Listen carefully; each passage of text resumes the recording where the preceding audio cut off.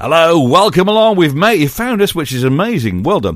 Congratulate yourself. James Watt in Conversation, Show Talk, Mike D'Abo today from the Manfreds. They're back on tour this autumn, all being well, which is going to be a hoot. Mike D'Abo, of course, being in with donkey's years, and maybe a bit longer as well. Don't forget, subscribe away to this, and you'll get more coming through as and when, and like it. You're meant to do all that stuff on podcasts. I don't know why, but people say you should do it, so just join the crowd, grow with the flow. Anyway, this is what happened when Watty met Mike D'Abo. You're going to love this, so stick around. Mike D'Abo. Hello, Mike. How you doing? You could only get Mike D'Abo, I'm afraid. I know you wanted Paul Jones. You see, I'm a poor man's Paul Jones, except I make more money than him anyway, because I wrote more hit songs. But that's another story. Well, that's it. That niggles him a little bit. That maybe niggle him. Well, welcome to the show, because let's work this out then, because there's the Manfreds and there's the Paul Jones Manfred Man. Now, you call yourself the Manfreds, so well, we can't call ourselves Manfred Man. I'll tell you why, James. What happened was, I'll give your listeners a quick, brief history, very, very brief, potted history. 1962, the Manhug Blues Brothers got signed to EMI and were told they had to change their name. And so they said, why don't we call ourselves the Blues Brothers? And they said, no, that's a lousy name. Years later, that was proved wrong. But they said, we think we should call you Manfred Mann, which caused a lot of confusion because everyone knew that Manfred Mann was the keyboard player. And some people assumed that Paul Jones, being the singer, was Manfred Mann. Yeah. So when they made 5, 4, 3, 2, 1, they all stuck a finger up. 1, 2, 3, 4, 5. Manfred Mann 1, Manfred 1, Manfred 2, Manfred 3. But, it didn't really work. It caused confusion, even though I must say it's a great name, Manfred Mann. It sort of trips off the tongue very easily. But confusion reigned for some time. Now, when Paul gave in his notice in late 65 that he wanted to leave for a solo career, they were on the lookout for a replacement, and the deal was that Paul would stay until they found that replacement. We did a television show together called A Whole Scene Going, where I was in my little group, A Band of Angels, and I happened to be the featured singer on this song, Invitation, that I'd written. And therefore the camera stayed on me quite a long time as I sang it. And they all looked at one another and said, oh, this guy looks like a possible contender. And so Manfred came up to me, got my name, and to cut a long story short, I got the job a few months later. So my era was 66 to 69. Then Manfred and Mike Hug, who'd both formed the band in the early 60s, said, why don't we call it a day, because we want to go off and start our jazz group, which was going to be called Manfred Mann Chapter 3, which actually failed to get off the launching pad at all, even though they made 2 very expensive albums. Then in 1972, Manfred and Mike Hug parted company, and Manfred formed a new band called Manfred Mann's Earth Band. Right. And he still has that band to this day. Now, back in 1991, when Tom McGuinness had a 50th birthday party, he said, let's try and get the Manfreds back together. Manfred declined, but Paul Jones and I, Mike Vickers, Tom McGuinness and Mike Hug all said, oh, what a lovely idea. And so Manfred, we were that night called X-Fred X. That was the X-Fred X, which didn't last long as a name. Some people suggested we call ourselves the new Manfreds on the block. I said, but the only name we were legally allowed to call ourselves was the Manfreds, because Manfred, the individual, the keyboard player, whose real name is Manfred Lubowitz, it's not Manfred Mann, he said, you're breaking the law terms of the contract. I exclusively have the rights to the name Manfred Mann, which seemed a bit petty, considering we'd all been mates at one point. Yeah. So as the Manfreds, we reformed in 1991, and did our first tour, I think, in 1994, have toured every 18 months to 2 years since, and here we are. So did that sort of set the scene? Yeah, I got it. What happened? What's happened to the Manfred Man? Nobody knows. Nobody knows. Do we not talk about him now? We don't really talk about him. Our paths never cross. I suppose over the years he might have mellowed, and possibly might, in the fullness of time, regret that he's been so restrictive on us. I once did a concert with my band in Ireland. It was a tour, actually. It was Mike D'Abo and his Mighty Quintet relive the Manfred Mania and the hits of Manfred Mann. Of course, the word Manfred Mann was bigger than my name, and so Manfred got on the phone to me and said, I'll cancel that tour, and at a later date said he'll have us all in prison if we dare to go through with the tour billed under the name Manfred Mann. So there's been no love lost between us over the years, which is rather a shame. But he's probably alive and moderately well, living in Blackheath somewhere, I should think. You're listening to James Watt in conversation with Mike D'Abo, and don't forget to subscribe. That'd be lovely. And if you want to contact the show, at James Watt UK on Twitter, or jameswattuk.com is the website. Hello at jameswattuk.com will work. Back with Mike D'Abo. Because one of the things I've noticed is that Paul and I, our voices aren't, well, we think our voices are better than they were in the 60s. Paul's got very sort of baritone-y and do-a-dee-dee-dee-dee-dum, and I've got more sort of, she walked through there. I've got a bit more sort of edge on my voice. Because when you take over from a group and you've got to play all the hits that were done by the previous incumbent, do you have to sort of try and sound a bit similar or not really? Well, that's very interesting. I try to sound like Paul when I sing Pretty Flamingo, but I can't do it. Here's me trying to be Paul Jones. On a block, all of the guys call her Flamingo. Cause, I haven't quite got that bigness that he's got. I tend to sort of sing more, I don't know, it's a different voice. But I'll tell you a funny thing. There we were, James, back in 1966. I was the new lead singer. My debut concert in the Tivoli Gardens in Copenhagen. Oh, yeah. When Manfred and Tom and, of course, my new bass player was lovely Klaus Foreman. He and I were the new boys. And it was Tom, Manfred and Mike Hugg making up the rest of the band. They said, you can do Pretty Flamingo if you got to go. Do our Diddy. We don't think you should tackle 5, 4, 3, 2, 1 because I didn't play harmonica, so we didn't do that one. And of course, we launched into Just Like a Woman, which was our latest record at the time. Yeah. And I was pretty nervy and unproven. And of course, about 5 songs into our 1-hour set, I lost my voice. So the end of the show, of course, we hadn't done things like The Mighty Quinn and Semi-Detached and Ha Ha. They were all further down the line. And, I completely lost my voice. I'm saying, there she was, just walking down the street, so you do want it. And it was really embarrassing. And we had a whole week there. But by the second night, my voice had come back. And but anyway, Paul tells me that whenever he's fronting the band, which he does do, and I sometimes front the Manfreds without Paul as well, though more often he's there than me. He tries to sing The Mighty Quinn. I'm sure he does a good job. I've never heard it. Yeah, because I went to see the Manfreds without you. He's very thin, isn't he, Paul? Well, he's taller than me. He's got more hair than me, and he's a bit thinner than me. So altogether, I'm rather envious. But then he had a spottier skin in his 20s than I did. Ah, I see. So yeah. He had a terrible acne problem, which he freely admits to now. But he's wearing very well, isn't he? He's not doing. Anyway, tell me more. No, it was a great gig. It was a great. So when you're now on this autumn tour, you're doing it together. Do you sit backstage, having a cup of tea half the time, or what? What goes on? No. Well, I mean, you obviously haven't seen a fully fledged Manfred show. We all come on, all 7 of us. Probably it'll start with Paul and the one in the middle. Let me tell you about the Manfreds, the music that we're putting down. That was a big hit off their EP, the one in the middle EP, 1965. Then it'll go to me, Ha Ha Said the Clown. Paul will sing harmonies along and play the harmonica riff that's, similar to the flute riff. Ba-da-da-da-da-da-da, bum-bum, Ha Ha Said the Clown, all that. Then it'll go to him for Sha-La-La. Then it'll come to me for Just Like a Woman. Then it'll go back for him for Oh No, Not My Baby. Then it'll come back to me for Fox on the Run. And so we go on like a sparring match, a tennis match. We had 15 hits.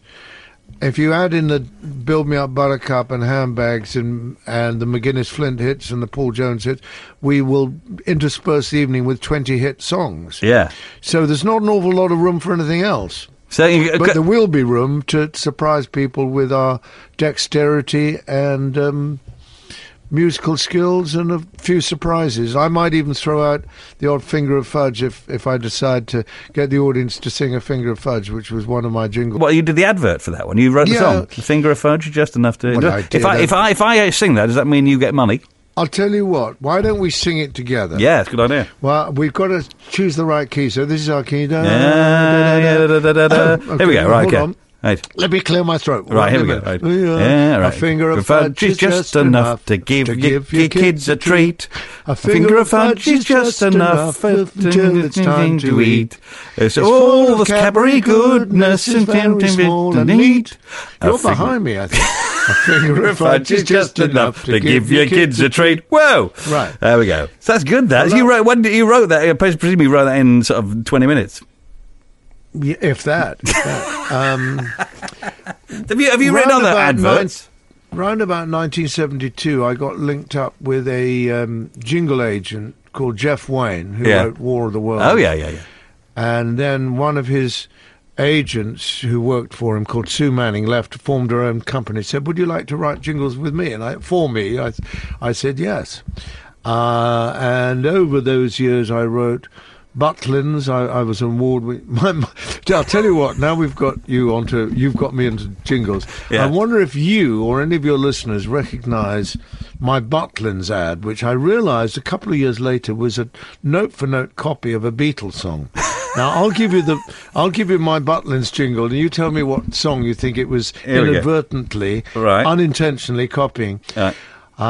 There's a world of fun and laughter that is waiting just for you, because Butlin land is freedom land, and you can do what you want to do. It's got a familiar ring to it. In my hour of darkness, there is still Mother Mary comes to me, whispering words of wisdom. Let it be. So, but Paul McCartney, I'm glad to say, never sued me on Good, that. glad on it. Glad he's got enough money. So I wrote, Finger of Fudge, the Butlins, the Kodaks, the Kellogg's, the Top Cat food. Rock and Rollers, Crisp and Crunchy from Golden Wonder. It went on. Findus crispy pancakes. There were hundreds of them. So did you go to an office in the morning and they say, "Hey, we're doing fish fingers today"? No, what they would do, Sue would ring me up, said, "Mike, I've just had a call from J. Walter Thompson. They want a new jingle for Roundtree's Dairy Milk." Yeah. Which was one I did instrumentally, actually. Okay. I said, well, okay, describe it to me. And they said they want something pastoral. They've got the film. If you'd like to come in and look at the film, this is it. And they want some music. They want a 30 seconds, a 15 seconds, a 45, and a blah, blah, blah. So I would do it. I'd say, okay, tell them to come round next Friday to my basement. I had a house in Paddington with a basement sort of studio. Not a studio, but a music room downstairs. Yeah. And they'd all come round and have coffee, and I'd say, well, look, I've come up with 2 tunes. How about this one? Blah, blah, blah, blah, blah. Oh, no, we're not so sure about that one. Okay, here's the other one. Oh, yeah, we love that one. Okay, well, we'll have it for you next week. And it was my sort of bread and butter. Yeah. Because what had happened, the Manfred Man, we'd split in 1969. I then did my acting. I did my Gulliver's Travels, and I did my Royal Court Theatre bit for a bit. Then I made my solo album, which sold about 3 records, or 300 if I'm very honest. And my solo career didn't really take off, so then I got asked to do the jingles, and then I sang on the Jesus Christ Superstar album, the original one. And then the jingle was my sort of bread and butter. Do you make more money out of jingles than you did out of rock and roll? Well, I tell you, with Manfred Mann, I was paid £50 a week. You're not going to make a fortune on that, are you? No. So what was £50 a week for a year, and it went up to £75 for the second week. For the second year, yeah. I probably made £10,000 out of Manfred Mann. That's not something you can buy your mum a house in the country with, is it? Not at all. I made my money out of songwriting and jingle writing. Because Manfred's was not a big earner for me at all. Because Handbags and Gladrags you sort of famously wrote, and I guess that people will pick up on that because of the fact that it became a big hit for a number of people over the years. Well, it did because, I mean, it didn't initially. I wrote it and recorded it, first of all, with Chris Farlow in 1968, 67 or 68. Then I was offered Rod Stewart to produce, who nobody had heard of. He was then the lead singer with Jeff Beck. Yeah. And this is about 3 years before Maggie May. So he put it on his first album, and I arranged that and played piano for him, and that sold about 500 copies around the world. And then Rod Stewart became a big star after Maggie May, and everyone started listening back to his earlier product, and they suddenly rediscovered Handbags, and he started putting it in his live show, which he still does. Then he re-recorded it in 1991 for his Unplugged album, which went to #1 in America. And then Blow Me Down, the Stereophonics covered it in 2000. And then the biggest surprise of all was when Ricky Gervais chose the piece of music for The Office, which actually was a bit of a disappointment and frustration for me, because nobody told me that they were using the song. The publishers never told me. And I wish they'd allowed me to play the piano for the Office version, because I thought that's not Handbags and Glad Rags, that's some guy, and I thought it was pretty weak. Yeah. And at the end of the thing, then they did a vocal version, which I thought was better, but I wasn't consulted at all about that, and I would have liked to have been, musical director and had some say in how they recorded that. But then, beggars can't be choosers, or should we say? So does that mean that if bite the hand that feeds you? So if I decide to record the James Watt version of Handbags and Glad Rags and stick it out, I don't have to tell you, but you still get the money. You don't have to tell me, but I do get the money. That's if you sell any records at all. Yeah, obviously, yes. Which, having heard your singing, I'm not sure you would. But that's me being flippant. Sorry. So that's the. So you've got no control over who covers your song. No, in fact, when the Stereophonics, when I rang up the manager, he said, "Yes, who are you?" I said, "It's Mike D'Abo. Regarding Handbags and Glad Rags." He said, "Yes, what do you want?" I said, "Well, it's my song, I wrote it." He said, "No, you didn't. Rod Stewart wrote it." I said, "I'm sorry, he didn't. I wrote it, and I want to tell you, because in fact, this is an interesting story. When the Stereophonics split up in 1999 for a year, it was like an amicable split. Kelly Jones did a whole lot of solo work, and he actually recorded Handbags and Glad Rags as a solo artist on Jules Holland's Hootenanny. Yeah. For the new year of 1999 or 2000, I forget which. And so when I knew that the song was being featured on The Office, I got hold of the Stereophonics manager to say, "Look, you might like to know that the song is being used on a regular basis, and maybe..." Because Kelly Jones has actually recorded it on his own, he might like to be aware of that. And once he accepted that I was the writer, he said, "Well, it's an extraordinary thing, you should phone up. We're just doing it as their latest single now." And so it came out, I think it went to #4 in the charts. And in fact, I was told if they'd pressed enough copies, it would have gone to #1, but they didn't press enough copies, but that's another story. Well, does one song mean that you don't have to work ever again? If you have one massive hit, does that mean you don't have to work ever again? No, it's not quite like that. In fact, there is a sort of graph of, just within a year, you get paid about a year to 18 months after the hit. And I did have some nice years from sort of 2002 to 2006. And then you see the graph going in and ever declining downward path. Yeah. And you accept that between Buttercup and Handbags, it'll always be a sort of livelihood for me. It'll be a sort of pension. I can't deny that. Yeah. But it's never too late for someone to pick it up again and say, "Let's give it another." And do you get a sort of check through the post from Britain, and then you get one from America and one from Australia, or does it all comes into one central source, which is PRS. If you're talking about performances, Performing Rights Society, they pay you out 4 times a year, and the publisher pays you twice a year. And sometimes you're pleasantly surprised, and other times you've based all your assumption on building the west wing of your house, on the fact that you'll get a decent check, and it comes through the post, and you think, "My goodness, I'm not sure I can afford this east wing that I've just just got the builders to build. Can you stop the building right there, please? Because I've run out of money. Yes, so you don't know which way it's going to go. Well, it's quite a fun game. I'll tell you what. I've never told anyone this before, but PRS I call Priscilla, and my EMI I call her Emily. So they're my two girlfriends, and sometimes they let me down, right?